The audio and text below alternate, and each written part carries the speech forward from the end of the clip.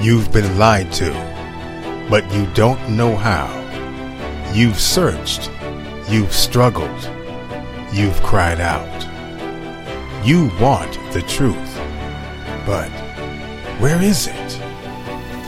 You've wandered, you've fought, you've strived, and you have not been satisfied. What is truth? Where is truth? Who is truth?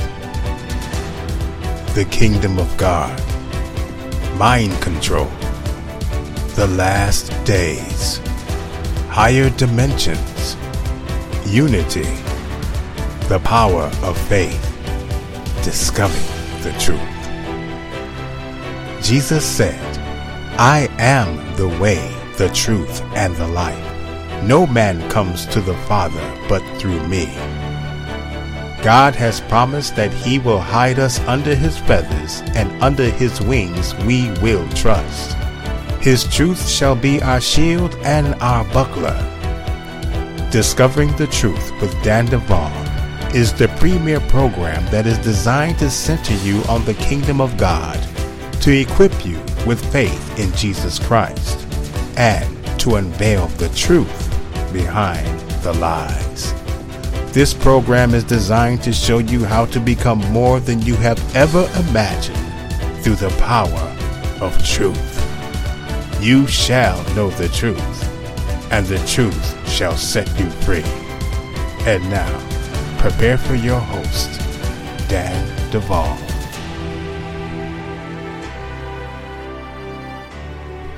You're listening to Discovering the Truth with Dan Duvall. This program is designed to center you on the kingdom of God, to equip you with faith in Jesus Christ, and to unveil the truth behind the lies. This program is a production of Bride Ministries, and you can find us at www.bridemovement.com and www.thefireplacechurch.org, where every Friday and Sunday night at 7 p.m. Central Standard Time, we are enjoying fellowship and community, the Word of God at a live stream, internet-based church service, followed by internet-based moderated discussion groups.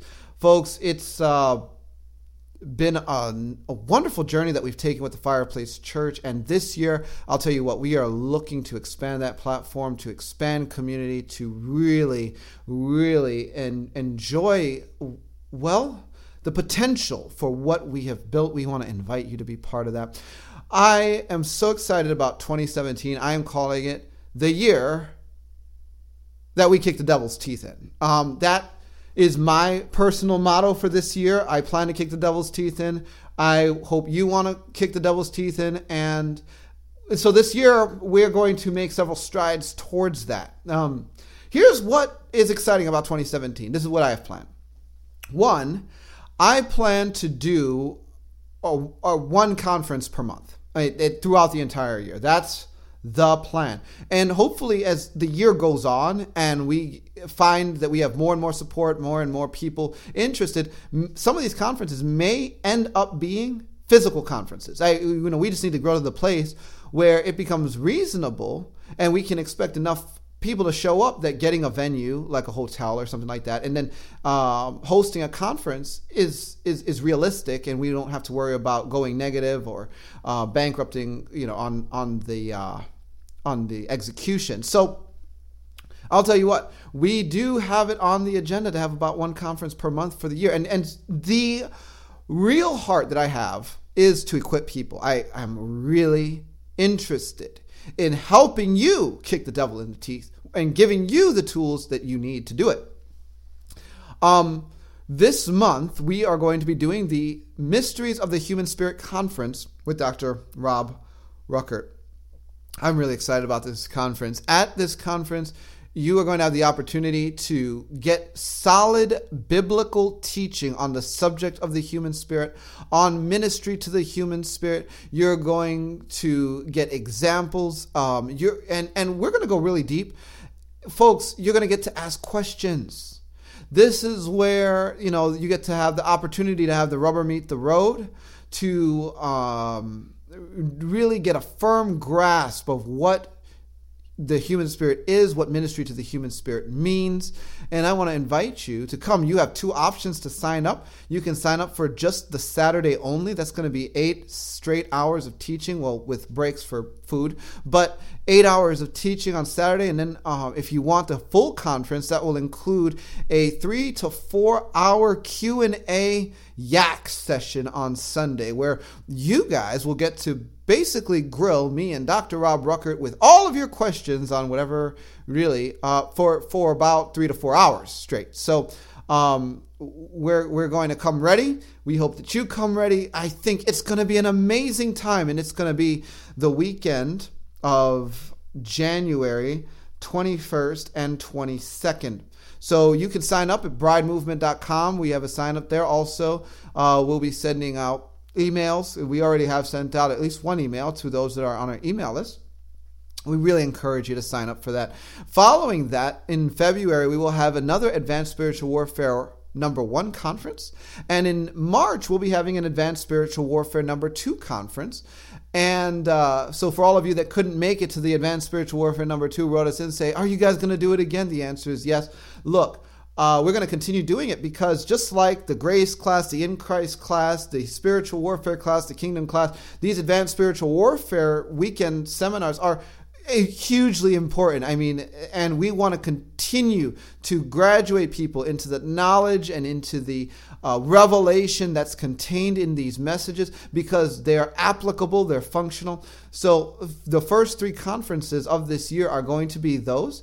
At the end of March, I'm going to be in Australia for a week-long conference called Dimensions of Design. And me and Dr. Rob Ruckert are going to be in Adelaide for that. So looking forward to that, and that's going to be with Pastor Paul Tothill and his church, and we're so grateful for them, and you can expect to hear more from him this year as well. He's an amazing and wonderful man of God, and also going to be doing a bit with Todd Weatherly, another pastor in Adelaide, Field of Dreams Church, also a guest on this program, amazing man of God, and Daryl, one of his pastors, and I just really am enjoying some of the fellowship that we have been getting into in Bride Ministries with powerful teachers and leaders, and additionally, beyond that, folks, we have other vision for this year. We are going to continue to make strides towards helping more survivors. We're now taking some more survivors off of our waiting list. Praise the Lord. So thank you for all of you that continue to support us. And I'll tell you what, as we continue to bring in more support, we're going to be doing more. I do plan to launch the DID coaching school at some point this year. It's going to be a huge project. It's not going to be in the earlier parts of the year. We have a lot of work to do on this thing. We have a lot of brainstorming to do on this thing. But I'll tell you what, I do think that in 2017, it is reasonable to see it go up in its first phases. We do plan to launch a type of prayer ministry this year because we get a lot of emails, guys, from those of you that say, I just am really going through it and I would like someone to pray with me, and there's no way that I can pray for everybody that's writing into us. I have 2 assistants, an executive assistant, an administrative assistant. We have our coordinator for the Fireplace Church. This is not a one-man operation. We have a finance guy. We have all of these coaches that we network with, and our contractors with us, and also, of course, Walter, who's our director of production and does all the Fireplace Church stuff. We have a lot, and we have a lot coming in. And so in order to give a platform for those of you that are true prayer warriors and really just want an opportunity to use your gift, we're going to try to create that platform where we do create a training for intercessory prayer and prayer ministry. And then we can bring some of you that are interested on board and then release you to respond to some of the prayer requests that we're getting as a ministry and allow the body to minister to itself, and we're really looking for that. So I'm looking to establish a type of prayer ministry this year, Bride Ministries. Now, you say, Daniel, that sounds really cool. How can I get involved in that? Well, here's the thing. any kind of volunteer opportunity that we offer Bride Ministries is going to come with the caveat. You need to be involved in at least one of our discipleship courses. That's the way we're really getting to know people. Not only me, that's how others of our staff are getting to know people. People that know me and know our staff are getting to know people. We can't just network and release any kind of person that just writes us. We do have some demands on us for stewardship. We do have to make sure that we are creating a safe place, networking with safe people as much as possible. The challenge with being an internet ministry is that I do not see people face to face, but the reality is we're working with the same Holy Spirit that knows all hearts and knows all things. And I'll tell you, we're just trying to steward what we're working with in the best way possible. For now, any kind of volunteer opportunity, whether it be being a moderator at the Fireplace Church or eventually being part of a prayer response team at this ministry, we will require that you have been part of one of our discipleship courses.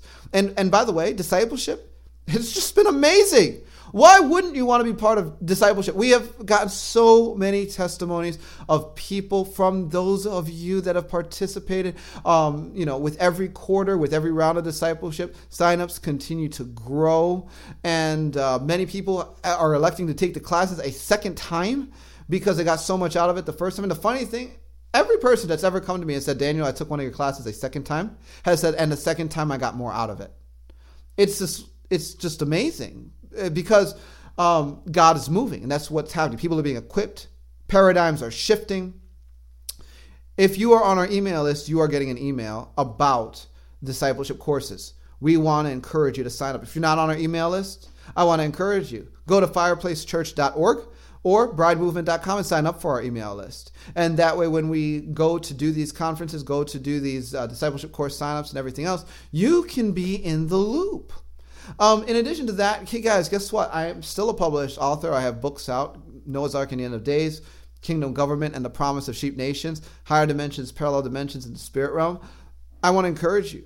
Those books are available. If you want deeper understanding on things that we talk around and get into and all of that, grab those books. I am going to pause here. I don't want to run on and on and on, and I've been going on way too long, but it's the first of the year and I had a lot to say. Sorry. Moving forward, we'll be cutting back to about 4 to 5 minute intros, but with that said, we're going to get into a really essential conversation today. We're going to go deep, and we're going to be talking about freedom from human persecutors, something that many of you need.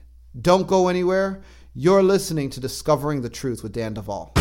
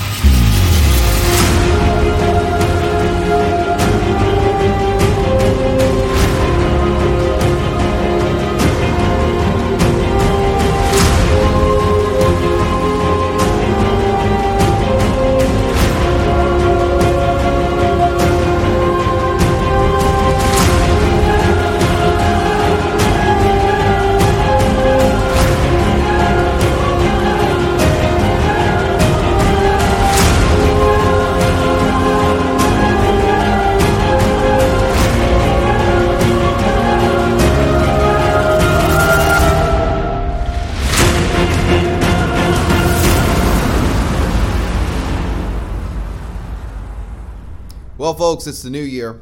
We're on Discovering the Truth with Dan Duvall, and I'll tell you what, I have a really, really, really important conversation to have with you today. And the Lord has had this on my heart for probably the past week, and I knew that it was time for me to do this particular teaching. Now, for those of you that participated in what we call the Advanced Spiritual Warfare Conference number 2, a few weeks ago in the month of December, you learned about what I call freedom from human persecutors. It was part of that particular conference, just one of 5 sessions. But I'll tell you what, even just since that conference, I have had a lot of testimonies come back from this specific session, this specific prayer that we created as a resource for our participants. And of course, all of our resources, I use them all the time because I'm always on the front line of spiritual warfare, inner healing, getting people aligned with the finished work of Jesus Christ the way he designed us to be. And sometimes that requires what I call freedom from human persecutors. And so this conversation was given. We had a ton of testimonies come back, and I said, you know what? All of my listeners need to know this. Now, the challenge is that in explaining some of the things that go behind this particular prayer, I'm going to be having to go very deep, maybe deeper than some of my programs will typically go. But then again, we are just a mess. So anyway, we're just going to go for it. And one of the cool things about this year, 2017, is that God, when we were talking about it, he said, Daniel, it's time to just take off the restraints. My people are ready. And what that means is that the people that are tracking with me, that are called, to higher things, to greater depths with the Spirit of the Lord, with Jesus Christ, are ready to go further beyond the parameters of what has formerly been the stopping point, so to speak, of conversation. Some people will inevitably not go there, and that's always going to be true. So we're actually going to be going for it this year, folks. If you thought that last year was a lot of fun on Discovering the Truth with Dan Duvall and other things we did at Brad Ministries, just you wait for this year. And we're starting right here at Freedom from Human Persecutors. Now, with that said, I did a teaching on this program a while back, and it's called, I believe it's called Freedom from Principalities. I think that's what we entitled the program. I call that particular prayer now Freedom from, Heavenly Powers or whatever have you. And it was a 10-point prayer that I presented in that teaching and have at other conferences and under different circumstances. In order to get set free from very, very high-level spiritual bondage.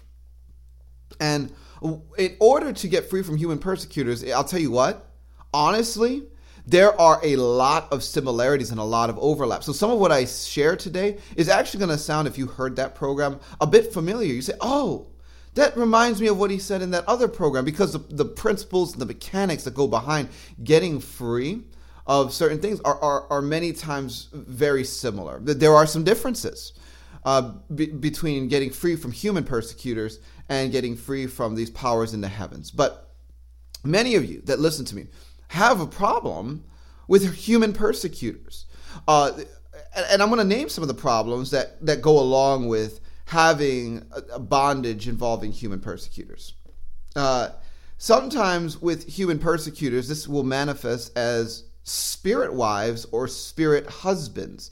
More straightforwardly, you're going to have this problem where you are continually getting harassed when you go to sleep in your dreams by the same person or persons, maybe getting pulled out of your body when you don't want to be out of your body because you know that's wrong. And then having to have different kinds of relations, sex, rape with the same person. And you may know them in the natural or you may not. That is a type of human persecutor. You may have overwhelming senses of fear around certain family members, maybe uncles or aunts or grandparents, or even your physical parents if they were your primary abusers. And no matter how much you try to get out of maybe a state of codependency or a state of fear or just that place where you are constantly being manipulated and controlled by this person, you can't. And it's like there's something inside of you that just won't let you be free of their manipulations. That's a type of human persecutor. Other types of human persecutors can be harassment for what appear to you as dead ancestors. Many people have this problem. They're getting harassed constantly by dead ancestors. They're showing up in their dreams. They're showing up in their room. They're having, and we get all the reports, folks. So I don't want to hear any kind of, that's not possible, that people are getting harassed by dead ancestors. Look, there are things that appear to people, they look like dead ancestors. We get the reports. I know it's true. So y'all can just sit down. I am trying to help people get free of this problem. And I know the problems exist because I get told about them all the time. I'm always dealing with this, folks. And so there are different types of human persecutors that that exist. Other types of human persecutors include if a person has been through mind control, they've been through programming. They're programmers. These individuals, whoever they were, they're a type of abuser, but they can be present and continue to hold an ability to leverage control over that individual. And because I deal with individuals that are highly programmed, coming out of government-sponsored mind control projects, this kind of background, satanic ritual abuse all the time, I have to deal with a lot of human persecutors. The people that are over the cults, the head witches or warlocks or whatever. Like these are all people that get implicated in this conversation of human persecutors that are implicated in a network or web of control in an individual's life from the spirit realm. And getting them free of this can actually be quite a bear if one does not know what they are doing. And the reason why it can be bear is because a lot of people don't even know the depth to which this conversation goes. Now, the body of Christ is familiar with something known as a soul tie. And that's where a lot of deliverance has kind of stopped. And anytime you hear about an unhealthy relationship between two people, many people that have read or researched deliverance will often go to the soul tie conversation. And this actually comes from a passage in the Bible where David and Jonathan became very close. Their fellowship went to a very deep place, their friendship. No, they were not homosexuals. But their friendship did go to a very deep place. And so the Bible says their souls were knit. And that's where we get the idea of a soul tie. 1 Samuel 18 verse 1 says, "And it came to pass, when he had made an end of speaking unto Saul, that the soul of Jonathan was knit to the soul of David, and Jonathan loved him as his own soul." So there's this idea that, souls can be knit, and this is true. This is true. And so when people say maybe have a number of relationships, to go through a number of sexual partners or whatever, they come out of that oftentimes, all the time, with a number of soul ties, because those kinds of relationships will lead to a knitting of souls. And in order to be free, there are soul tie breaking prayers where you repent for what you did, you confess what you did, you repent for it, you renounce the sin, you maybe forgive the person, and you sever the soul tie. And a lot of people report getting a great deal of freedom from these types of prayers. But sometimes the depth of what's going on goes much deeper than just a soul tie, so to speak. And this is what I found, right? And this you get into when you really get into the conversation around dissociation. What is dissociation? Dissociation is where we separate ourselves from a piece of consciousness in a sense. And this happens in degrees. It happens along a continuum. You go everywhere from daydreaming to highly fragmented, polyfragmented dissociative identity disorder. It's all the same conversation. PTSD is on there. Bipolar is on there.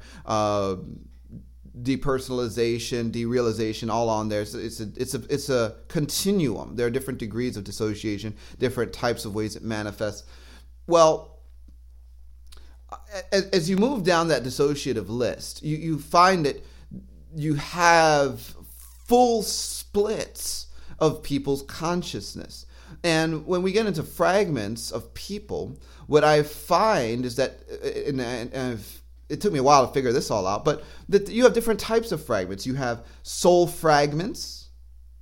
You have fragments that are a combination of both soul and spirit together. And these are what I would call your full-blown altars that are very strong and can switch and hold the body for extended periods of time. And then you have fragments of spirit, because the spirit can actually be broken, according to Psalm 51:17, which says, the sacrifices of God are a broken spirit and a broken and contrite heart. These the Lord will not despise. That word broken for spirit is the word shabar. It means to break or shatter in pieces. And so this can be applied to the spirit as well. So our creation exists as spirit, soul, and body. We are created that way. 1 Thessalonians 5:23 says, may the God of all peace sanctify you wholly. That means God has a plan for the whole man. That your whole spirit, soul, and body be preserved blameless unto the coming of our Lord Jesus Christ. Many people, they have a shattered spirit and they have a shattered soul. And God said he came to bind up the brokenhearted. He wants to put it all back together in Psalm 51:17, where it says, these the Lord will not despise. Look, God is not going to despise any person that comes to him in a broken state, whether their heart's broken, their spirit's broken. No matter the depths of your brokenness, Jesus Christ is standing there with open arms, waiting to receive you, to love you, to hold you, and to put you back together. And you know what? That's the God that I serve. And so what happens, though, and coming back to why we talk about this with the human persecutors thing, when there is this degree of dissociation, what we have found is that parts can get deposited and swapped during times of traumatic incidences, during rape sessions, during high-level rituals, during different types of mind control experimentations. You may have, we'll just say Jack and Jane, and let's say Jack is the abuser or programmer, and Jane is the victim of that crime. Well, during the crime, Jack can actually, who would also be fragmented and dissociated because of the trauma he endured, have parts of him being deposited or left off in Jane. And Jane can have parts of her that are taken by Jack and locked up or concealed. Now, this is actually getting into some pretty deep stuff. This is very, well, higher level concepts and understanding of how brokenness is maintained, how manipulation can be enforced upon others. But look, let me just say this. I find this all the time. I cannot tell you how many times I've found programmers that just did horrible things to my clients inside of my clients in things that we call internal worlds. Now, we're going to get into some of the conversation about why that makes sense and how that in a minute, because I'm going to take you through the prayer. But what I'm saying is, just on the front end, and just track with me here. Let me fully explain myself. I want you free. Okay? This is... Let's just pause here. Like, Daniel, you're getting a little weird. I don't care. I want you free. And if I have to be a little weird for you to get a revelation on how Jesus wants to set you free, I'll take an arrow for you. You know, I'm not worried about the enemy's fiery darts because I have a shield of faith. I want you free.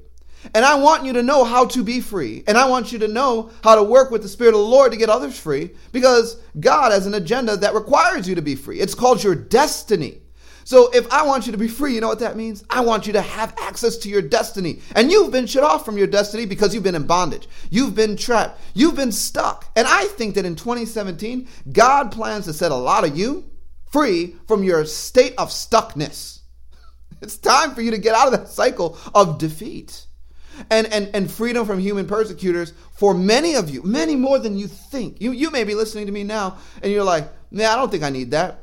The Spirit of the Lord saying, you do. And so, you know what? Just track with me here. I want you free and I want your destiny in Jesus' name. Now, when parts get swapped like that, this is what happens.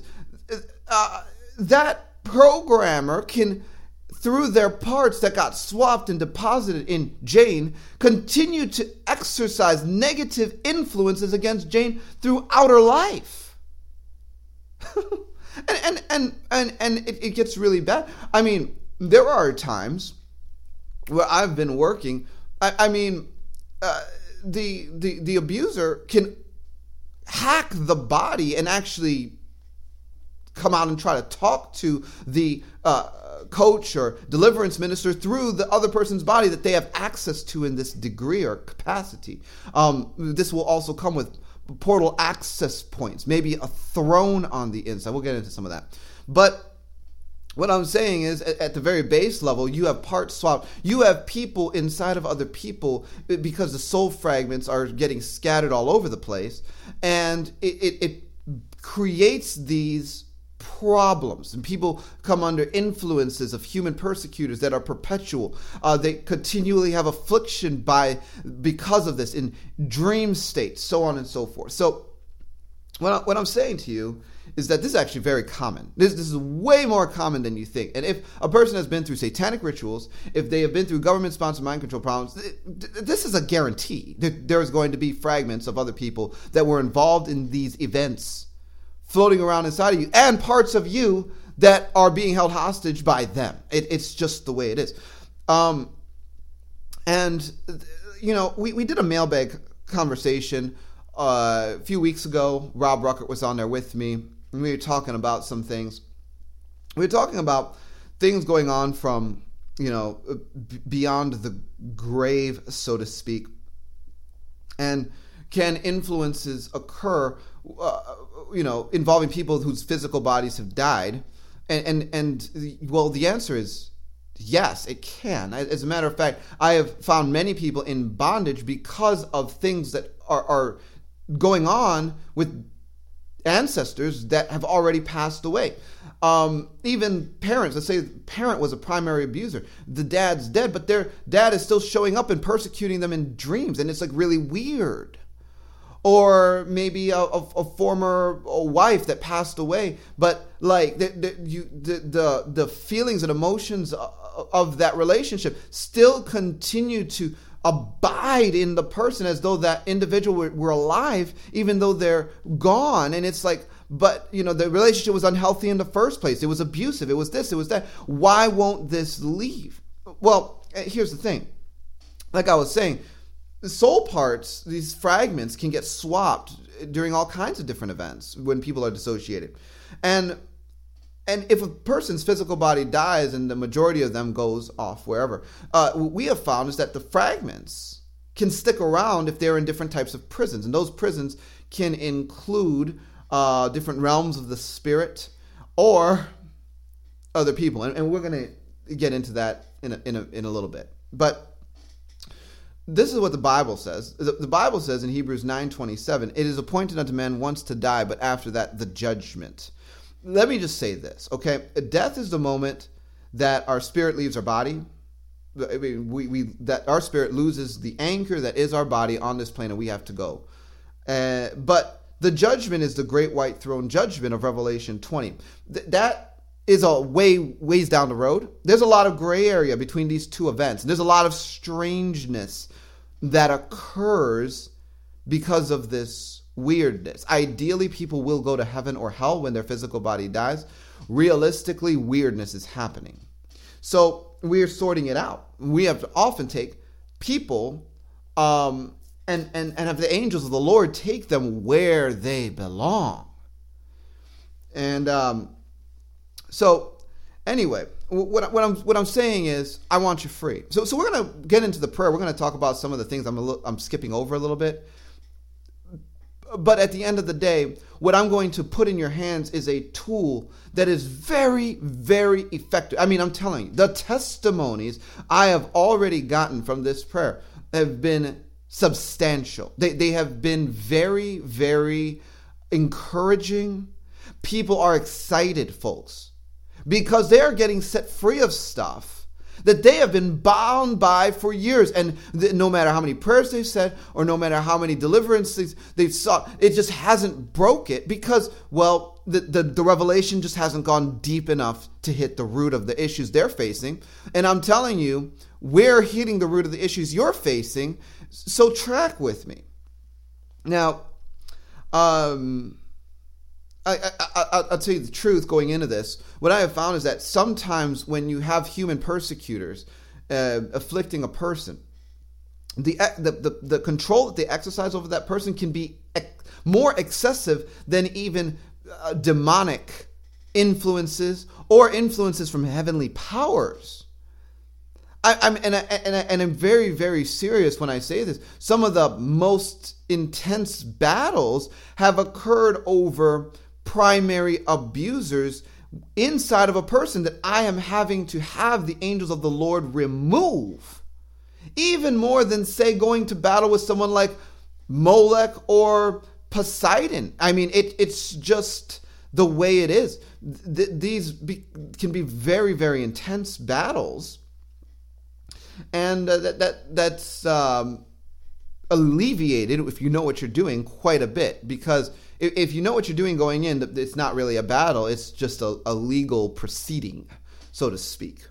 And then you're done. So, like I said, some of these can be primary abusers in a person's life. Some of these can be spirit wives or spirit husbands. Some of these can be controllers, handlers, programmers, family members. All of this can be the types of human persecutors that a person will have to be free from if they truly want to be unhindered and unencumbered in their lives.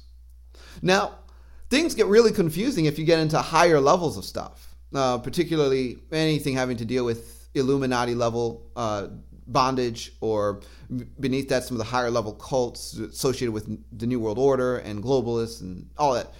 They really go to great lengths to make sure that people don't get set free. And so one of the things we found that they do is they like, let's say you have Jack and Jane, the abuser and the person being victimized.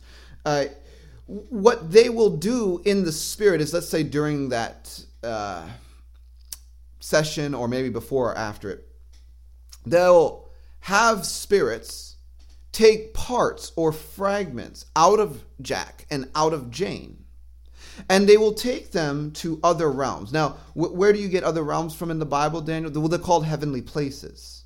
There's all kinds of heavenly places. There are heavenly places that belong to God because the Bible says we've been blessed with every spiritual blessing in the heavenly places in Christ Jesus. So there are heavenly places in Christ Jesus, and there are heavenly places that are not in Christ Jesus, because the Bible says we wrestle not against flesh and blood, but against principalities, against powers, against the rulers of darkness of this world, against the spiritual hosts of wickedness in the heavenly places. Ephesians 6:12. So there are good heavenly places and evil heavenly places. These are realms.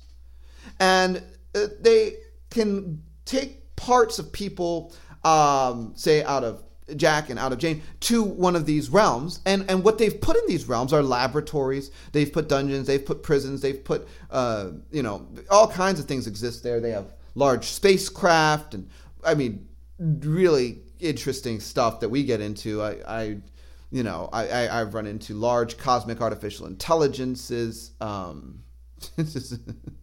Oh my goodness. It gets so fun. So anyway, but they have laboratories. As a matter of fact, I've had people on this program talk about it. Many of the quote-unquote, you could say, Illuminati laboratories actually exist in other realms. They don't even put them on the physical 3D Earth because it's easier for them to do what they're doing that way. So they'll take people to these places, and then you have this soul matter or whatever, these parts of people that have been captured. And they will do this thing where they cut the souls in pieces in their laboratories or whatever have you, and then they'll recombine them So let's say I have Jack and Jane, and I have these parts of Jack and these parts of Jane. They'll take them to their laboratory. They'll cut Jane in half. They'll cut Jack in half, their soul parts, fragments, and put Jane and Jack together and stitch it together with a cord that binds. That's another story about how that one was figured out. But they'll use a cord that binds and put Jack and Jane together, and then put Jack and Jane combo, I call it a composite, back into Jane. So now, if a deliverance minister or person does not know what they're doing, they will realize there is a soul tie between Jack and Jane. They'll try to sever the soul tie. It doesn't work. Jack's still there. They'll try to kick Jack out. Jack may even manifest. It may go into a very intense spiritual warfare situation with all kinds of physical manifestation in Jane's body because now they're in a deliverance session or some kind of thing. Jack won't leave. And it's really tough because it's like, how can this get resolved? This is a really, really tough battle. And what we haven't realized as the body of Christ is that we're actually working with pieces that have been synthesized and recombined in other realms for reinsertion so the bondages can be maintained just in case the person ran across somebody that halfway knew what they were doing. So, this is just, it really boggles the mind to think how diabolical the evil powers are in what they do. But this is just the reality of the matter. When I'm separating people from other people, primary abuse, especially at the top levels of stuff, I always have to specifically address the composite parts. The parts that are, part Jane and part Jack, but combined as one. You could call it an altar. You could call it a fragment. Because this is the thing. When that is present in Jane, I cannot kick Jack out without also kicking out part of Jane. So it's an anchor. But that is actually Jack and Jane manifested as one part or one person inside of Jane. It's a very, very tough problem. But if you know that that's what you're going to run up with in advance of getting to this issue, you go move right through it because you can cut the cord that binds and separate out the component parts and have them all taken where they belong. You're done.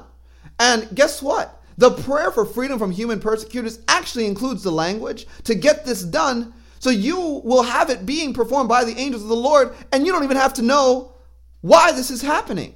You just say the prayer, which is why I have made this prayer and why I'm now making it available for anyone to download for free at the bridemovement.com website.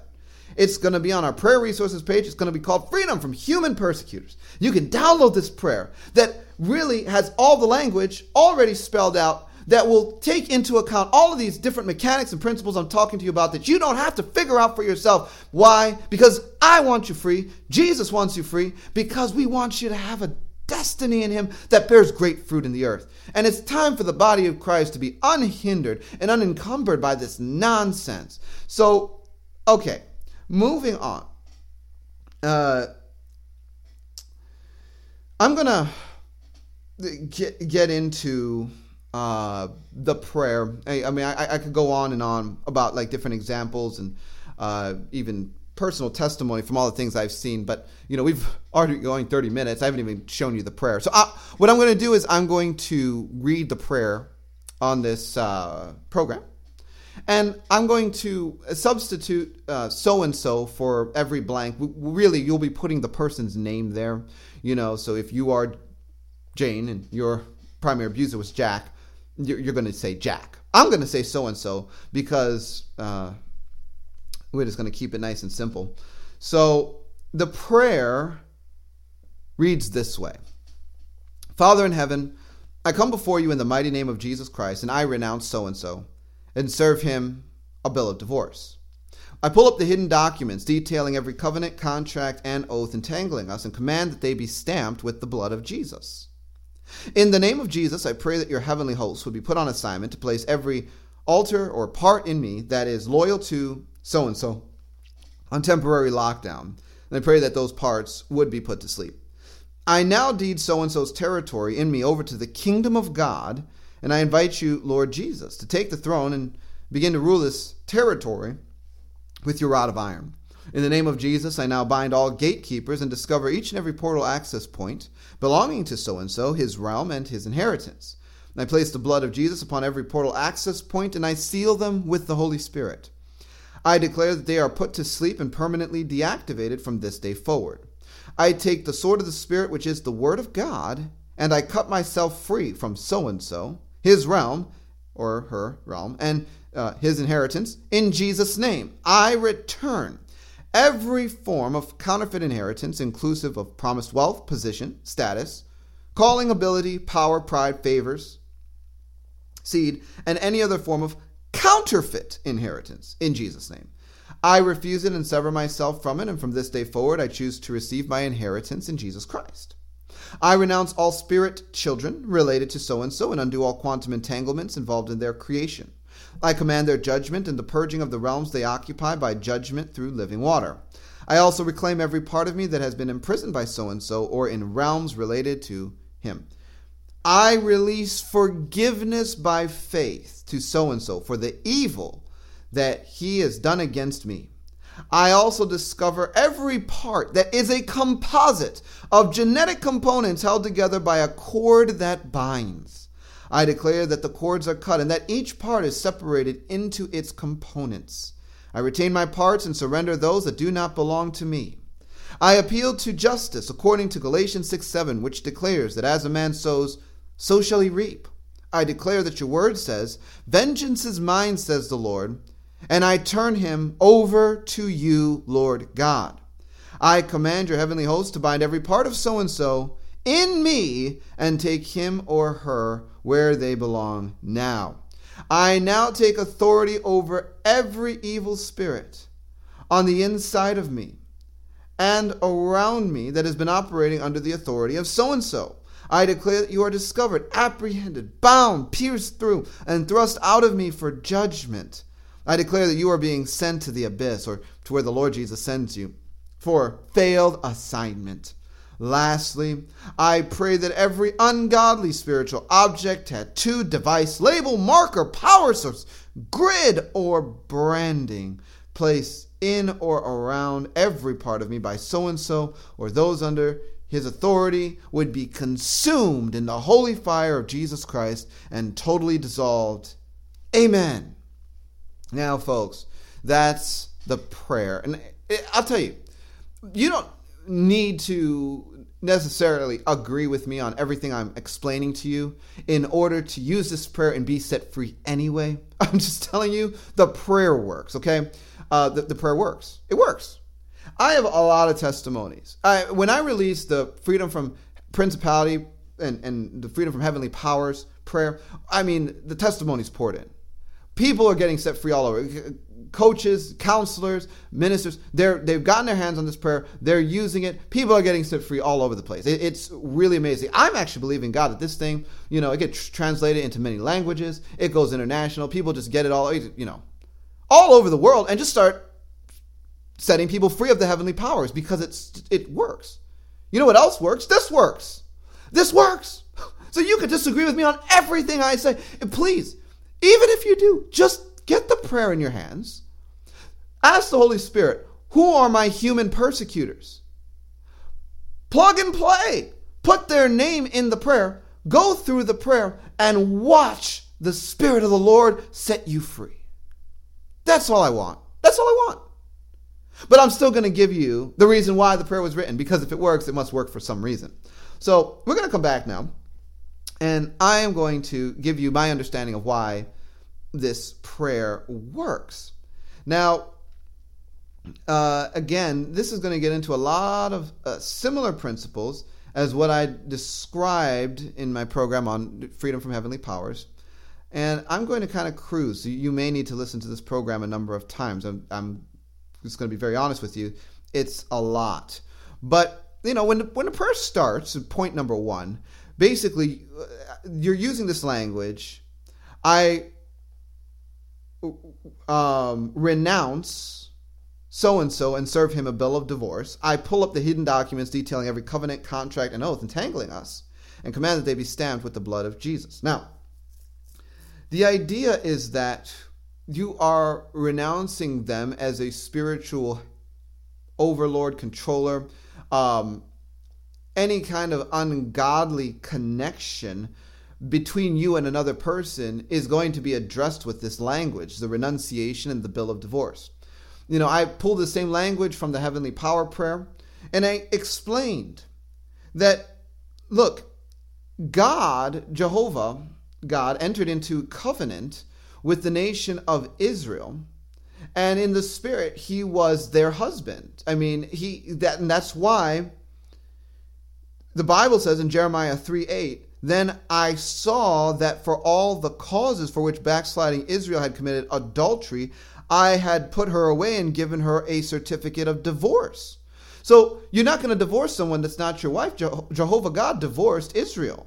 In Jeremiah 3:8, says that. It's point blank, straightforward. So in the spirit, marriages can occur between spirits. And so if Jehovah God can be married to a nation, that's people, humans, heavenly powers can be married to people, and in the spirit husbands, spirit wives, different kinds of relationships can be engaged in the spirit. And we only need one husband in the spirit, guys, and that's Jesus. We're betrothed to him. Everything else, they could go. And so this language is, it speaks to that idea. You can divorce yourself from your spirit husbands, from your abusers, your programmers, and you renounce them. This legal language is very effective because it's what's going on in the spirit. Now, the next point that's really, really key is that you are going to pull up hidden documents detailing every covenant, contract, and oath entangling you. Now, pulling up hidden documents is a shorthand way of dealing with secret covenants, contracts, and or oaths that may exist between two persons. So this saves actually a lot of time, because instead of going through an extremely laborious task of attempting to get yourself, or maybe if you're working with someone like as a coach or a deliverance minister, the person you are working with, to remember how an agreement was made between them and a primary abuser, or them and a handler, or them and a whatever have you. Because some of these agreements occur in very traumatic moments, in rituals, in experiments, in other realms at times. They don't even have a memory that they can pull from the physical 3D world. They actually have to have a dissociated part of them that was present in another realm for a ritual or event that occurred there to come to the surface and give you the information about them. This stuff gets really complex. But if you know the language and the shortcuts, you don't have to deal with any of that. You can circumvent it and just go straight for, the jugular, so to speak. When you pull up the hidden documents, it all comes up. This is a legal procedure. And you don't have to get the individual revelation through an extremely laborious counseling session, so to speak, coaching session, so to speak. It's done based on the legalities of the finished work of Jesus Christ. Now, this is what the Bible says. And you being dead in your trespasses and the uncircumcision of your flesh, he has made alive together with him, having forgiven you all trespasses, having wiped out the handwriting of requirements that was against us, which was contrary to us, and he has taken it out of the way, having nailed it to the cross. That's Colossians 2, 13 and 14. Now check this out, okay? The phrase handwriting of requirements is translated from the Greek phrase chirographon dogma. Chirographon means anything written by hand, but can more specifically apply to a legal document, bond, or note of debt. Dogma refers to decrees, laws, or ordinances, and in this context means a body of beliefs or practices that have become the guidelines governing a person's conduct or way of life. So think about this, okay? Every legal document, bond, or note of debt that has become the belief or practices that are the guidelines governing your life related to this person or this tormentor, this afflictor, are now being taken away and nailed to the cross when you apply your faith to the finished work of Jesus Christ. This language activates the finished work of Jesus Christ to manifest in your present moment. So when you pull up the hidden documents detailing every covenant, contract, and oath entangling you and command that they be stamped with the blood of Jesus, they are being stamped with the blood of Jesus. And those guidelines that governed your life and kept it in a position of debt to the legal documents and bonds that were established in the spirit between you and your afflictor, your human persecutors, are now being addressed by the power of the blood of Jesus. That's powerful. And so that's why the language. But this isn't the end of the prayer. I mean, we're just getting started. This won't get the whole job done. This is a 10-point prayer. This is point number 1. Point number 2, it goes on. It says, in the name of Jesus, I pray that your heavenly host would be put on assignment to place every altar or part of me that is loyal to so-and-so on temporary lockdown. I pray that those parts would be put to sleep. Let me tell you, if you've been in a codependent relationship and you are dissociated, you have parts in you that are extremely loyal to the people that you are codependent with, to abusers. And to, when you have that family member that always manipulates you into doing whatever they want and you can never be free of that grip of control, the reason why many times is because there are parts of you that are on the inside and they're literally surrendering you to the control. You have to fight yourself. And sometimes those parts can form a majority of internal agreement. And it's just like, no matter what, I'm just going to end up getting manipulated into whatever these people want because that response in me is so strong. So this part of the prayer is designed to circumvent that during the process of getting free. In other words, you're putting them to sleep based on a principle that in Scripture, putting anything to sleep renders it incapable of functioning or performing its intended job. So if there are parts of you that are extremely loyal to a human persecutor, to a spirit husband or a spirit wife, to a handler or a programmer, here's the thing. The Bible says in Isaiah 29:10, for the Lord has poured out the spirit of deep sleep and has closed your eyes, namely the prophets, and he has covered your heads, namely the seers. See, when God puts something to sleep, it renders it incapable of doing its job. So the parts of us that are on the inside that are doing the job of keeping us in bondage to human persecutors will now be put to sleep so that they can't get in the way. Many deliverance sessions are sabotaged by internal agreements being reinforced by parts of the person that are not at the surface. And so the deliverance minister, unbeknownst to them, they're not actually fighting the strength of the demon or even the human persecutor they're coming up against or the heavenly power. They're not fighting the strength of those guys. They're fighting the strength of the agreement of the person they are trying to get free. And the strongest resistance is always going to come from a person's internal agreement to not be free, more than the power of the demon or whatever it is. In this case, the human persecutors. Because the thing is, we are the stewards of our own temple. And God honors free will. And free will can be exercised by dissociated parts of us if we are dissociated. So you can have different wills going on within the same person if their parts are in disagreement. And this is why this part of the prayer. Because, the powers of darkness cheat. They're cheaters. They cheat because they traumatize parts and get them to agree with unhealthy things. And through that, they prevent the person that really means well and wants to be free from getting free because they hide all of the agreements to be in darkness and retain their bondages behind amnesic walls, barriers, and dissociation. It's actually hidden. They're cheaters. They've cheated you out of your freedom for years. You haven't even known what's been going on. Praise God, they cheat. But God has strategies and solutions from heaven that can override their cheating. It's called the trump card. So you trump it. You just put them to sleep. It doesn't matter whether they're behind an amnesiac wall or not. You put them to sleep anyway. The language of the prayer does the homework for you, right? And so with much of the resistance addressed, you can move further in the prayer. And you're not really battling internal agreements with the maintenance of bondage. You're just battling the bondage itself. So you move on to point number 3. And, guys, I could really take time to draw this out a lot. But we'd be here for a long time. I'm kind of just going to cruise through the explanation of this prayer and then give you a few more examples on the back end. If you want more, let me tell you what.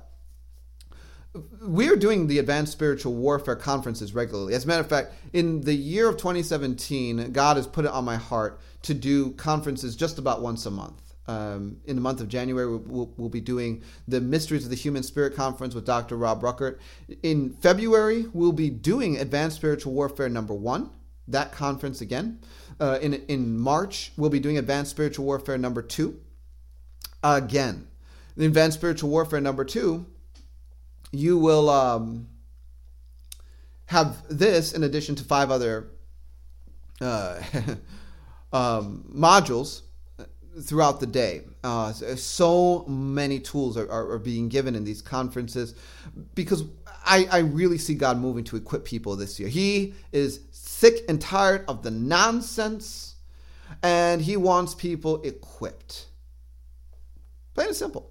So we're trying to do it. So if you want more, you can always get in on that conference. We do limit the Advanced Spiritual Warfare conferences to those that have participated in Bride Ministries discipleship. So if you haven't participated in Bride Ministries discipleship, I want to encourage you, get on board with that. We have 4 classes: Grace in Christ, the Kingdom, Spiritual Warfare. Every single one of them will revolutionize your walk with God. And as long as you're either enrolled or have enrolled in the past, the Advanced Spiritual Warfare conferences are open to you. Where you can get, further training on this and other subjects that you are just going to have a revolution from. So anyway, with that said, moving to point number 3, it says, I now deed so-and-so's territory in me over to the kingdom of God, and I invite you, Lord Jesus, to take the throne and to begin to rule this territory with your rod of iron. Now this gets into territory, and this is where you begin to understand. Okay, Daniel, I do not understand why part of Jack can be in Jane. I don't get it. It doesn't make sense to me. First of all, where would Jack go in Jane? Would it be in the physical body, in the soul, in the spirit? How does that make any sense? I don't believe, or I don't agree that humans can be in other humans, or that fragments of this can be over here. Can you explain it to me biblically? Yes. Actually, I can. Thank you. And so I'm going to right now. And the reality is that we actually have not understood the heart. Because the heart has basically been it's been a complicated conversation, right?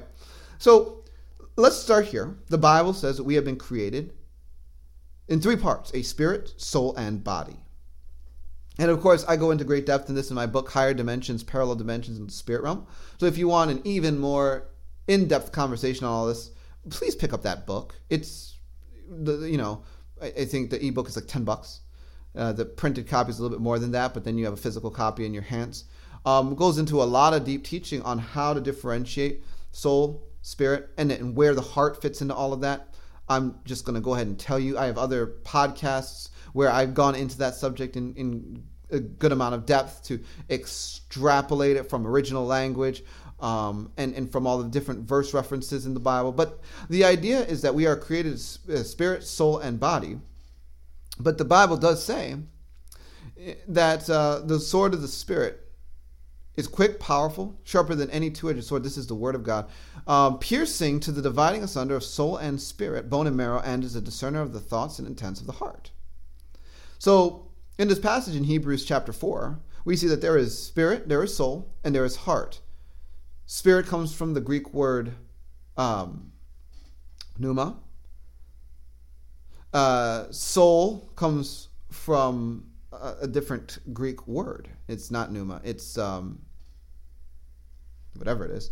And then the word heart comes from the Greek word cardia. And so when we look at the original language, we see that we're actually dealing with three different words, referring to three different things. Some people have said, well, the soul is the heart. Some people have said the spirit is the heart.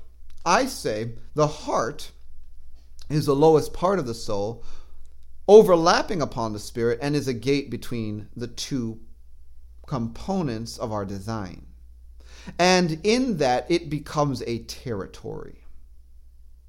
So when Jesus goes to explain the parable of the sower, and here's the parable of the sower. A sower goes out to sow. He takes seed and he sows it on wayside ground, thorny ground, stony ground, and good ground. The wayside ground does not grow any crop because the birds come devour the seed. The stony ground and good ground, or stony ground and thorny ground, do yield some growth, but then it's destroyed for different reasons. And the good ground actually grows a harvest of a crop. And so then Jesus goes to explain that parable in Matthew 13:18-23, and he says this: "Therefore hear the parable of the sower. When anyone hears the word of the kingdom and does not understand it, then the wicked one comes and snatches away what was sown in his heart." Stop there. This is the key. When you realize that the ground that is being referenced, or the types of ground being referenced in the parable of the sower, is a reference to heart conditions, you get a key. See, Jesus is actually explaining that the heart is a territory, right? Because you need a plot of land in order to plant a farm. That's wide open space. It's a plot of land. So the heart is a lot more than an organ. In the Bible, God says man looks upon the outward appearance, but the Lord looks upon the heart. There's something very significant about the heart, because the Bible says a man thinks in his heart, so is he. For the issues of life flow from the heart. So guard your heart with all diligence. That's Proverbs 4:23. So there's all these passages about the heart. Here we see that the seed, the word of the kingdom, is being sown into our heart. That's territory. It's a territory where programs are established that are belief systems in our lives. Now, let's extrapolate this a little bit and think, where do our belief systems abide in us?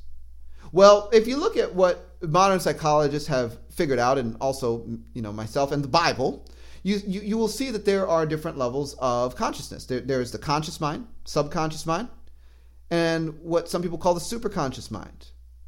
In my book, Higher Dimensions, Parallel Dimensions in the Spirit Realm, I explain that the soul is basically the realm of the conscious mind. Mind, will, emotions. That's how you engage life out of your body.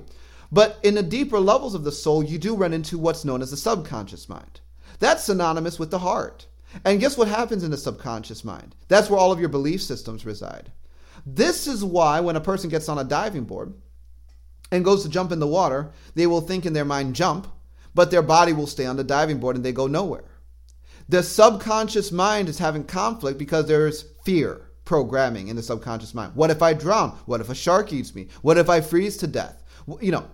All these thoughts are going on in the subconscious mind. The conscious mind thinks jump, but that's not what a person lives out of, right? I can go to a person and say, you look amazing today. You look gorgeous. The person could say, you're a liar. And I may actually think the person actually has a great haircut. Like, yeah, you look great.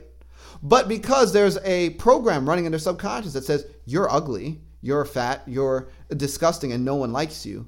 That may be their internal programming. That's their inner dialogue. They literally cannot receive my communication is genuine because of what's going on inside of them. That is a subconscious process. That's a heart issue. Now check this out, right? The heart is a territory that is occupied. And so God tries to sow the word of the kingdom into our hearts. But other things can be in our hearts. The devourer can be in our hearts. The birds eat the word of the kingdom, so it can't even take root. Thorns can be in our heart. Rocks can be in our heart. Or our heart can be good ground. The mystery of the parable of the sower is that the one determining our heart condition is actually us.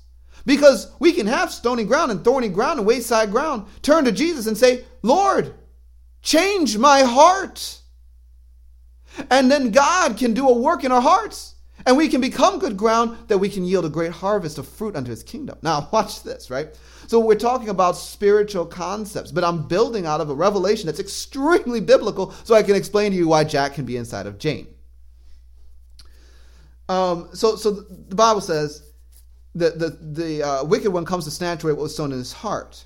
This is who receive seed by the wayside. Jesus goes on and describes what happens when the seed is received in other places. The one who had it on the wayside, the stony places, he hears the word and receives it with joy, but has no root. So he endures for a while, but immediately when tribulation or persecution comes, he stumbles. With the thorns, the seed is choked out by the cares of this world. But with the good ground, it produces fruit. Some 100-fold, some 60, some 30. If our heart is a field, guys, our heart contains territory that can be occupied. And this is the mystery, right? Because that word of the kingdom is going in even if the thorns are present. In other words, Jesus is not the only person occupying our hearts even after we're saved. And some people think, well, Lord Jesus, come into my heart. They actually say that language during a salvation prayer. They think that automatically means Jesus occupies their whole heart. They may even think that their heart is their spirit. It's synonymous. Well, the heart does overlap upon the spirit. Romans chapter 2 discusses he is not a Jew who is one outwardly of the circumcision of the flesh, but he that is a Jew is one inward of the circumcision of the heart in the spirit. It actually does say cardia and pneuma, heart in the spirit. But the heart is overlapped upon the spirit. It's not the whole spirit. It's not synonymous with the spirit. It's actually the subconscious, the lowest regions of the soul overlapping upon the spirit. And so when you realize that, and you realize, wait a minute, what's going on in my heart? I have fear programming. I have self-hatred programming. I have, and you don't need to be a dissociated individual having gone through satanic ritual abuse to have fear programming. Many Christians have this. Just normal people. Self-destruct programming, self-sabotage programming, self-hate programming. You don't need to be dissociated to have this going on in your heart, but it is accentuated when a person is dissociated because guess where their altars live? Their altars are going to live in the subconscious. That's where internal worlds manifest because it's a territory to be occupied. So when a person is programmed, and let's say they do Wizard of Oz programming, build a yellow brick road and do this, that primary existence of that is in the region of them known as their subconscious. It's in the heart. That's the lowest area of the soul overlapping upon the spirit. So internal worlds function according to both, soul and spirit principles. It's like an overlap. So angels can show up in there and people can actually watch angels delivering their parts actively and destroying internal worlds once they've been rendered useless because the finished work of Jesus Christ is being employed in their lives. They're getting set free of this stuff. So, we see all kinds of things when we get into, doing the work with the survivors and all that. I'm not here to describe all of that. What I'm here to tell you is that in this region called the heart, it is a territory that can be occupied. And that's what we need to understand. So when Jack is doing all these trauma things and there's an exchange of parts, those parts can be brought into the subconscious, into that territory where parts of Jane are also occupying that territory, into what may manifest as internal worlds in that territory. And they will remain there until they are taken where they belong. The heart contains territory that can be occupied. Here's some more explanation on that principle. The only parts of our heart that Jesus lords over are the parts of our hearts that are turned over to him. Colossians 2:17 says that Christ may dwell in your hearts through faith, that you, being rooted and grounded in love, may be able to comprehend with all the saints, blah, blah, blah, blah, blah. Colossians 2:17. Paul wrote Colossians 2:17 to Christians. He said, I'm praying for you. I'm praying for you that Christ would dwell in your heart by faith. This means that Christians may not have Jesus dwelling in their hearts. Not fully, because you may have a part of your heart surrendered to Jesus, right? Maybe you have the church part of your heart surrendered to Jesus. I go to church and I worship Jesus on Sunday mornings or whenever you go to church, right? If you go to the Fireplace Church, Friday night, Sunday night. But then there's that other part of your heart that's surrendered to something else. Alcoholism. Wow. Yeah, I'm an alcoholic. I have not surrendered that part of my heart to Jesus yet. So what's dwelling in that part of your heart? Alcoholism. Guess who has access to that part of your heart? Alcohol demons. So people can have all kinds of things going on in their heart. And Jesus may have access to some of it, but he won't have access to all of it. Paul's praying, may Christ dwell in your heart by faith. See, God's goal is to have the whole thing. He wants the whole heart. All of us. And that's a journey. Folks, it is a journey to walk out giving our hearts over to Jesus in fullness. We get saved at a point in time, but then we begin a journey of sanctification whereby we are being set apart for God in ever-increasing degrees. And that is a process of turning over more and more of our lives, more and more of what's in our hearts over to him. Eventually, we have to turn over that fear programming to him, that self-hatred programming to him, that hatred of others programming to him. All of that. This is a journey that we all take. And the interesting thing is that you're having the same conversation whether you're dissociated or not. I don't need to get into, psychiatric philosophies on dissociation to explain to you what's going on with the heart and how that affects both people that are dissociated and you, or if you're not. This is the same thing. But at the bottom line, this is the revelation. The heart is territory to be occupied. When I was going through the Freedom from Principalities prayer, I was explaining, look, if you are in a covenant with Molech or with Mammon, Mammon's going to have a territory in your heart where he has a throne. And until that territory of your heart is surrendered over to Jesus, deeded over to the kingdom of God, Mammon's going to have that place to occupy. Jesus wants it, Mammon has it, and you got to tell Mammon, look, I'm deeding your throne over to Jesus. Now Jesus come in and take it from him. And that's where Jesus then can work through, the rule book, right? Because God set rules in place that govern his works in our lives. And one of God's main rules is the rule of free will. Because it's your heart, your life, and your ability to give part of your heart and keep part of your heart under the jurisdiction of Mammon is your call. But the moment that you make the call to give it over to Jesus, then he can take it. But guess what? We're talking about freedom from human persecutors. Because when there are primary control agents that are human that have lorded over your life, they'll have piece of your heart. They'll actually have a piece of your heart that they can occupy as their territory. They can be the devourer that eats the seed of the kingdom. They say, yeah, you're not going to do what Jesus says. You're going to do what I say. And you do. You've been doing it for years. I'm telling you, it's time to get set free. So, you're going to deed their territory over to the kingdom of God. You're going to invite Jesus to take any thrones they may have in there and to rule that territory with his rod of iron. I could go deeper in this, but I'm just going to, pause there. There is another level to this, and that spirits are realms as well. Like you have the heart component, which is a subconscious overlay upon the spirit, and then you have the spirit component. And spirits are realms. And so there can be some funny stuff that goes on even on that level. But let's just make it simple. Because the heart is territory, you can look at your heart as a house. And in that house, you're going to have several rooms. Some of those rooms you may give Jesus the key to. The rest of the rooms, he's knocking on the door. And he says, I stand at the door and knock. And he who opens unto me, I will come in and I will sup with him. Not all of the doors of your heart are open to Jesus. And Jane may have a door that belongs to Jack. And Jesus is standing at the door knocking, saying, "He who opens unto me, I will come in and sup with him." But that door is locked to Jesus because Jack is occupying.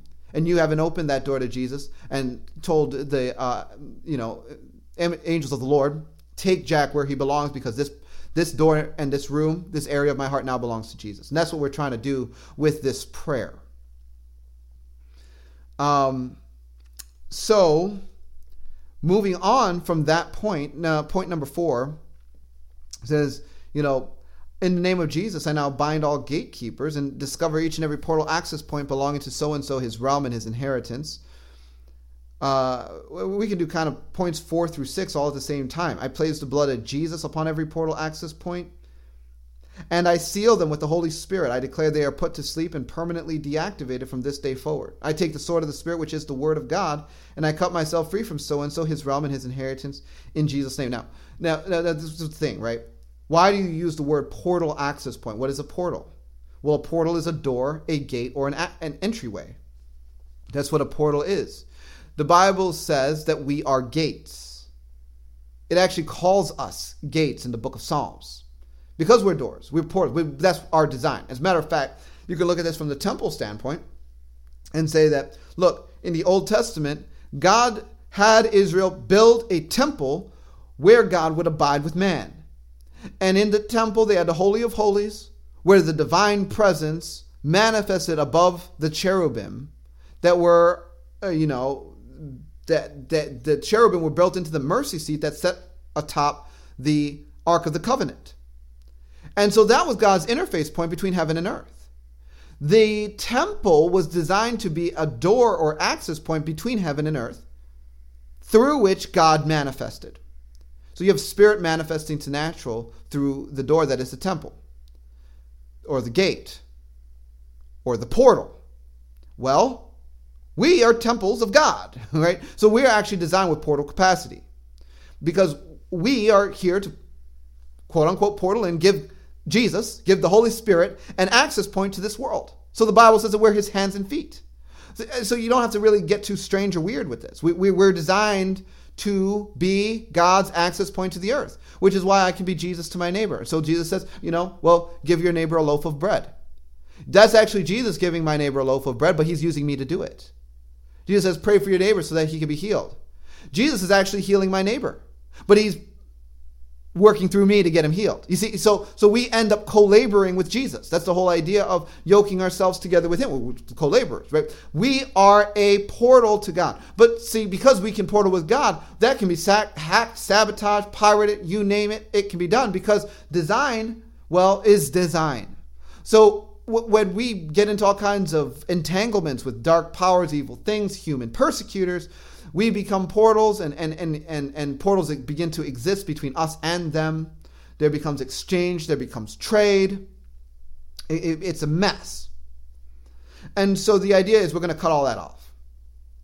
So when there are portals or ties or cords between us and another person that's exercising influences over us that are ungodly, unhealthy, based on whatever, evil they're doing. Those will be guarded by gatekeepers, just like portals to heavenly powers that, manipulate us will be guarded by gatekeepers. These could be demons, altars, if we're dissociated, parts of us that actually guard those. They can be spirit children, synthetic spirits. I mean, this is a whole list of things this could be. Again, I'm not going to get into all of these terms right now. But, again, we have conferences and stuff, and we always do Q&A. And if you're really curious, that's where you get the opportunity to sit down and ask all the questions. What we're doing is we're just cutting it off and saying, all gatekeepers, any kind of spirit or part or entity that's guarding the portal so that they can be maintained, they're going to be bound. And all of the portal access points between me and this person, their inheritance, their realm, are going to be discovered. And then we put the blood of Jesus on it. Why? Because the blood of Jesus cleanses us of all sin. And blood, the cool thing about blood is blood in the natural has this function where it clots. It covers a wound, right? So you cut yourself, you bleed for a little bit, then it scabs. So the blood of Jesus has the same principles, qualities. You put it over a wound in the spirit, an opening, a gap, a hole, it'll scab, it'll seal it off. It creates a seal. And so when you're putting the blood of Jesus over the access points, it's sealing them. And furthermore, the Holy Spirit himself is a seal as well. And the Bible says we have been sealed unto the day of redemption. So the idea that the Holy Spirit can be a seal is like doubly reinforced. Put the Holy Spirit, say, Holy Spirit, be the seal. Blood of Jesus, seal me off. So we're discovering the access points. We're sealing them off with the tools that we have been given with the Word of God. And then we are ending functional capacity for the portals by putting them to sleep. Same principle I talked about when we put the altars or parts of us that are loyal to our human persecutors to sleep. It works, right? And then we take the sword of the Spirit, which is the Word of God, and we cut ourselves free. And that's severing the ties. People use the sword of the Spirit to cut soul ties. Well, when the bondages have gone much deeper, you still have to sever the ties. This is the part where we do that. We cut ourselves free from them, their realm, and their inheritance. And so I have found that with the heavenly powers, many times people will be in covenant with them because they are receiving some kind of ability. Maybe they have promises that parts of them on the inside believe will come to pass one day, or maybe they have very real benefits that are manifesting in the world, that they don't want to give up, like abilities to manipulate people's minds to get business deals or other, power that these heavenly princes give them. They're types of counterfeit inheritance. Well, the heavenly powers have a lot of stuff to give because they steal it from us. So that means we also have it. We have inheritance. There are exchanges that will occur between humans as well, related to things that we have in the spirit we don't even know about in the natural. But the spirit gets really funny. So agreements can be made based on inheritances that have been exchanged. And so we got to sever ourselves from that because it's not of God. And so after we discover all the portal access points, bind the gatekeepers, seal the portals, cut them off, and then take the sword of the Spirit and cut ourselves free, the next thing we're going to do is return every type of counterfeit inheritance that we've been offered or that has been promised to us in the Spirit, or maybe during a ritual in some kind of covenant by the human persecutor.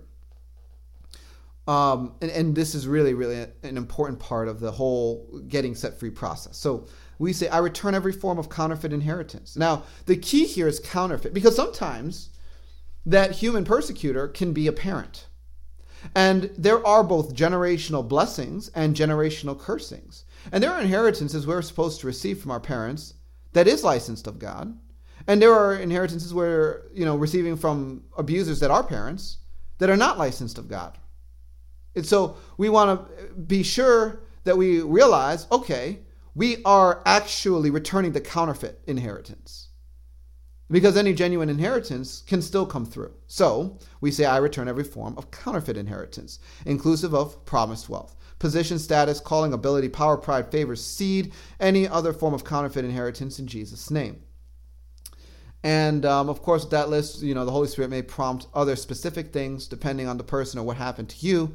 And you would just add that to that, general list as you're going through it. And the next thing to do is refuse the counterfeit inheritance and say, I receive my inheritance in Jesus Christ. That's where you want your inheritance coming from. You want your inheritance coming from Jesus, what he set aside for you, and what he is giving to you through others that he has put in your life. That's the only inheritance you want coming to you. You do not want counterfeit inheritance. It's not. It only reinforces bondage. So that's why that part of the prayer, very, very important. And then we move on to spirit children. Now, spirit children will need to be renounced particularly where you have spirit husbands and spirit wives. The spirit children are a huge problem that most of the body of Christ has not caught up to. I know that in listening to this, you may be like, oh, yeah, this is where I'm going to stop listening, Dan. I'm just going to kind of tune out because I can't go there with you. I don't care. I have to deal with spirit children every week. I mean, eventually, it's like, yeah, it's just the way it is. How many times do you need to go to McDonald's and order French fries and put them in your mouth and feel like, yeah, I'm actually eating French fries, before you realize that McDonald's actually does serve French fries? You can only encounter something so many times and maintain a dissociation around it before you're just like, look, I cannot ignore the fact that this is true. How many times do you have to get in your car and drive to work before you realize that you actually do have a car that drives you to work? You're like, well, I'm in the car, I'm driving to work. It must be a car that drives me to work. Like, I hope you guys understand the logic here. You only can deal with spirit children so many times in a deliverance setting, getting people free in the name of Jesus, before you realize, this is actually a real thing. I didn't just do this once. I didn't just do this twice. And I wasn't confused when it happened. I've been dealing with spirit children week after week after week after week, and person after person after person after person. And every time there's deliverance after deliverance after deliverance after deliverance, people are getting set free. Spirit children are a problem. Enough said. I'm over it. I'm sorry if I sound a little bit frustrated, but when you're in my shoes and people accuse you and attack you for all kinds of things all the time, and you're like, yeah, but I'm just trying to get people set free. This is the way it is. You just kind of get over it. It's like, whatever. You don't have to believe me. I just believe Jesus. And when you see that God is setting people free, and this is how he's doing it, you just say, you know what? I surrender, God. Do what you want. Spirit children, get out. And so we have to deal with spirit children. Now, here's the explanation. Human spirits are birthed in the spirit realm. They are birthed because I say, and this is because, I don't understand it any deeper than this. So this is my current level of understanding. There is a spiritual womb and there is a physical womb. And people will have a spiritual womb and a physical womb, particularly women. And the way it works is that God is the Father of lights and the Father of spirits. And we are created in the image of God. And when a person gets pregnant, God gives a spirit. The spirit comes from God. And that spirit travels from heaven to earth and goes into that conception moment where the sperm meets the egg and there is conception. That spirit will abide in the spiritual womb while the egg and sperm merge, and there is a physical egg that is, inseminated and then grows into a fetus in the physical womb. They actually will abide together for 9 months. And then when the baby is born, the human spirit is born with that physical body into that physical body, and that physical body belongs to that human spirit, which comes from God, and we are a human being.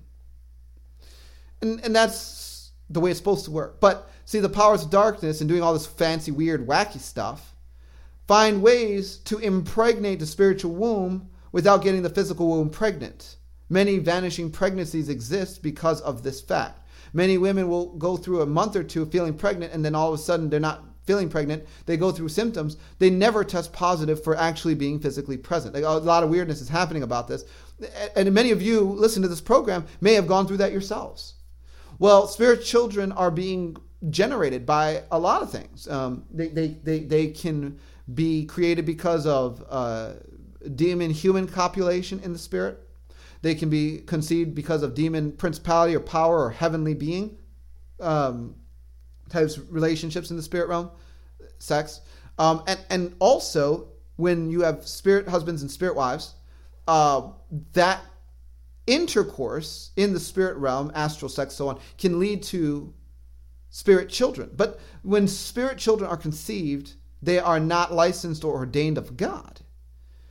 And so they are then used by the powers of darkness, subjugated to the spirit realm and subjugated to the powers of darkness once conceived. They operate very similarly to just demons. They use them, we've found, to populate other realms. At times they'll put them in hybrid bodies. They can perform all kinds of functions. And if they are used to persecute the person's life that is their mother or father. They can operate within their system or their heart region as gatekeepers, punishers, internal programmers. They can harass a person's family. They're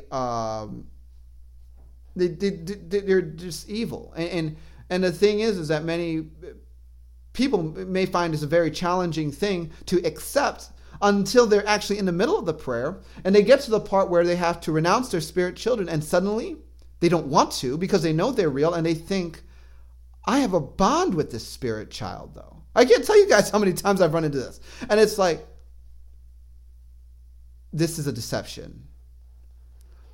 God has an inheritance for you that are your physical children, that are from him. This is not of God at all.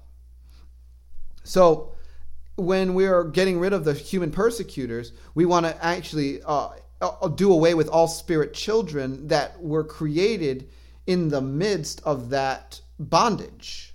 Same with the heavenly powers. We have to do this as well. And so I have the person say, I renounce all spirit children related to so-and-so. I undo all quantum entanglements involved in their creation. I command their judgment and the purging of the realms they occupy by judgment through living water. It's very, very necessary. And, if you begin to take other people through this prayer for freedom from human persecutors, say the Lord prompts you to do that. There are people in your community that have bondages you know about. You're like, yeah, I think I heard this guy talk about this freedom from human persecutor prayer. I know this is going to help so-and-so. You take them through this prayer. You watch and see how people respond when you begin to get to the part about the spirit children. And then you can come back and send us a testimony about it and say, you know what? I didn't believe you, Dan Duvall, until I realized it was true just like you had to. And so anyway, moving on. The next part is that I reclaim every part of me that has been imprisoned by so-and-so or in realms related to them. And this is just the reality situation.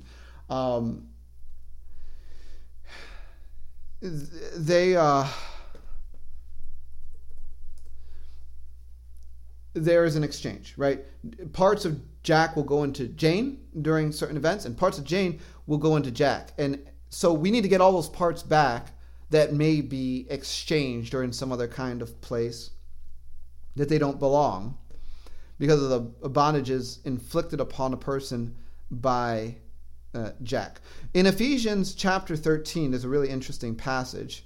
It says, wherefore thus says the Lord God, behold, I am against your pillows, wherewith ye there hunt the souls to make them fly, and I will tear them from your arms, and will let the souls go, even the souls that ye hunt to make them fly. Right?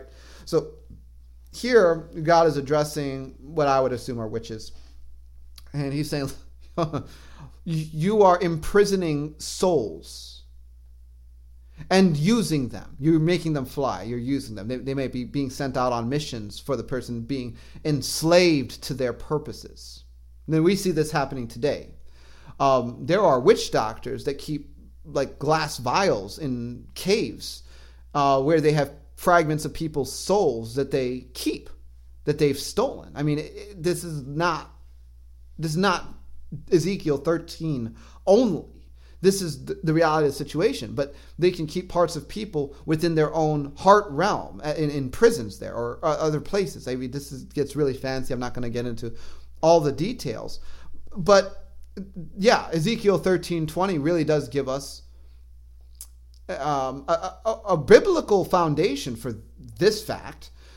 You need to get your parts back that are under the control of those that are your human persecutors.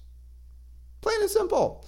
So moving on, the next step is part 8. I release forgiveness by faith to so-and-so for the evil that he has done against me. Now, when I take people to get them set free of heavenly powers, there's no forgiveness involved. People don't need to ask forgiveness or give forgiveness to these evil things because they're not human. They're just pure evil. I mean, you don't need to forgive Lucifer for what he did. You need to get free of him and then demand your justice. But with humans, we do need to forgive. We do. Why? Because the Bible says so.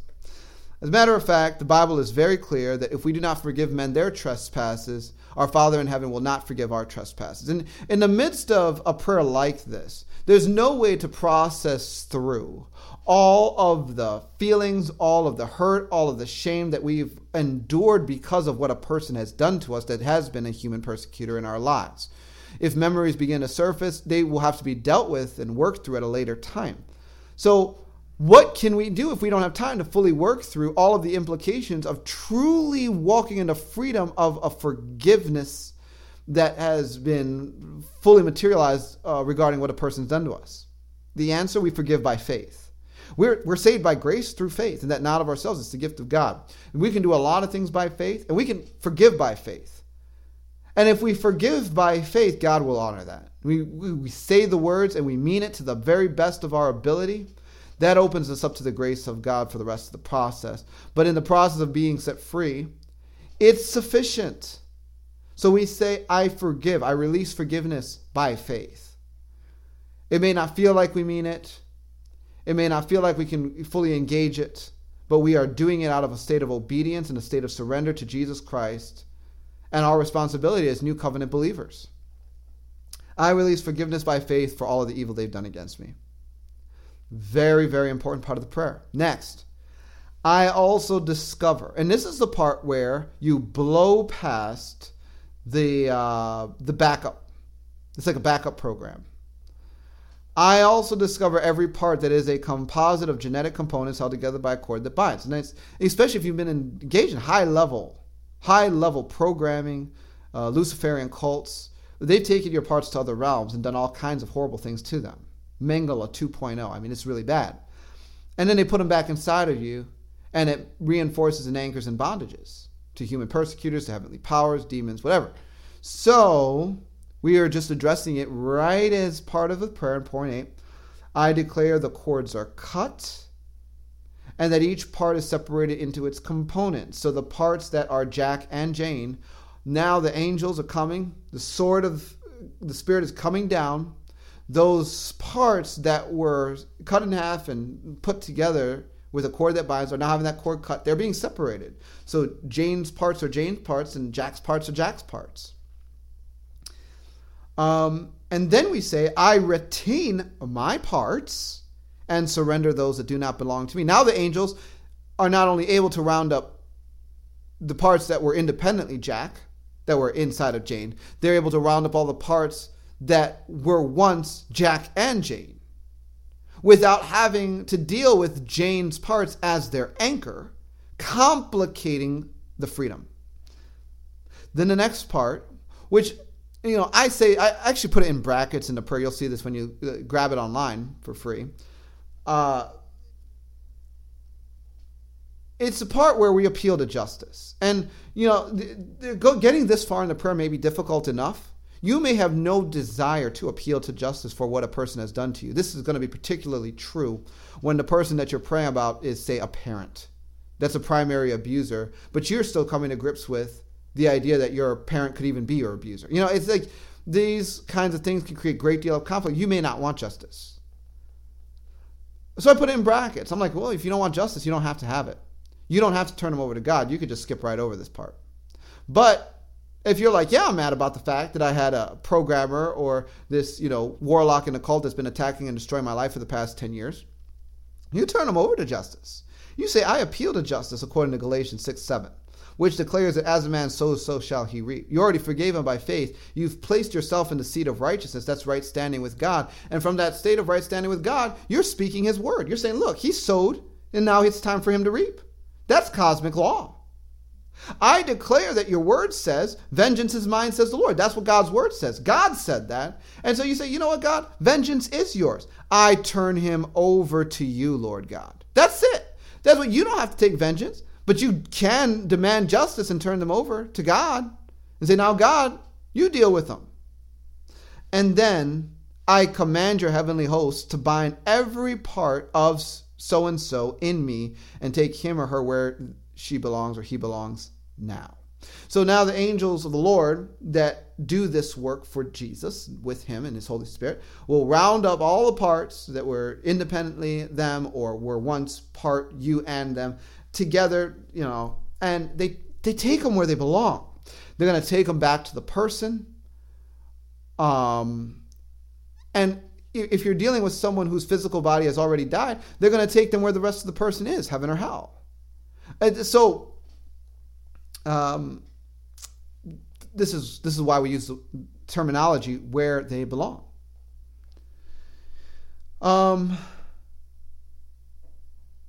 Point 9 says, I now take authority over every evil spirit on the inside of me and around me that has been operating under the authority of so-and-so. Now, the thing with human persecutors is that they can actually have demons under their jurisdiction. So just like,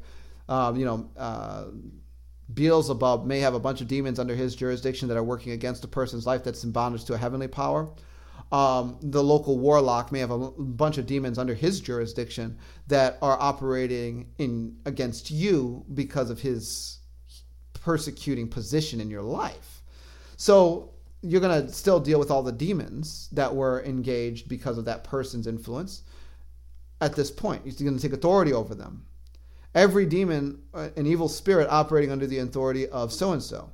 And you're going to say, I declare you are discovered, apprehended, bound, pierced through, and thrust out of me for judgment. I declare that you are being sent to the abyss for failed assignment. You can swap out the word abyss and just say where the true Lord Jesus Christ sends you. You just want them out, right? And so after the angels have removed the person, now you're going to remove every demon. This is going to break. I mean, you're going to be free. Now you're free. You're free of the manipulation. You're free of the control. You're free of this is where people that say, Daniel, I use your evening prayer, but I'm still having dreams where I'm having, harassment or rape at times, and it just doesn't seem to stop. Well, if you have a human persecutor that you haven't kicked out, the evening prayer isn't going to be able to cover the fact that they have portal access points into you and they can come in and do these evil things. You see what I'm saying? So sometimes we just have to take our freedom a step further and realize, all right, we're going to have to specifically address some things in order to enjoy the full freedom that Jesus has for us. Again, it comes back to free will. So, lastly, and this is point number 10, we're going to destroy the ungodly spiritual objects, right? So we say, I pray every ungodly spiritual object, tattoo, device, label, marker, power source, grid, or branding placed in or around every part of me by so-and-so or those under his or her authority would be consumed in the holy fire of Jesus Christ and totally dissolved. Amen. These are more backup programs.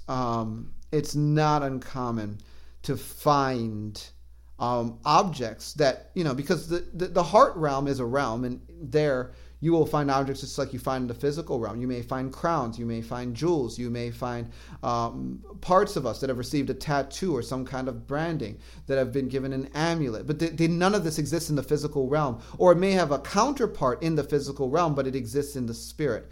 It's just, and if this language all sounds very strange to you, that's okay.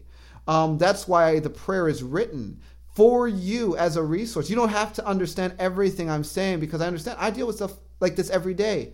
So my perspective is going to be colored by that. For you, you just need freedom. That's why this free resource is available to you. Let me tell you again, why am I doing this conversation? Why am I saying all this stuff? Putting myself out there and, putting information out there that is just not conventional Christian teaching, so to speak. Because Jesus wants you free. I want you free.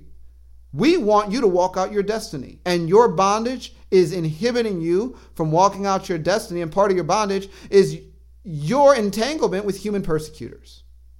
It's time for the freedom to come. So I'm explaining to you how to be free. I'm putting this free resource out there. It's on our website. I'm putting it in your hand.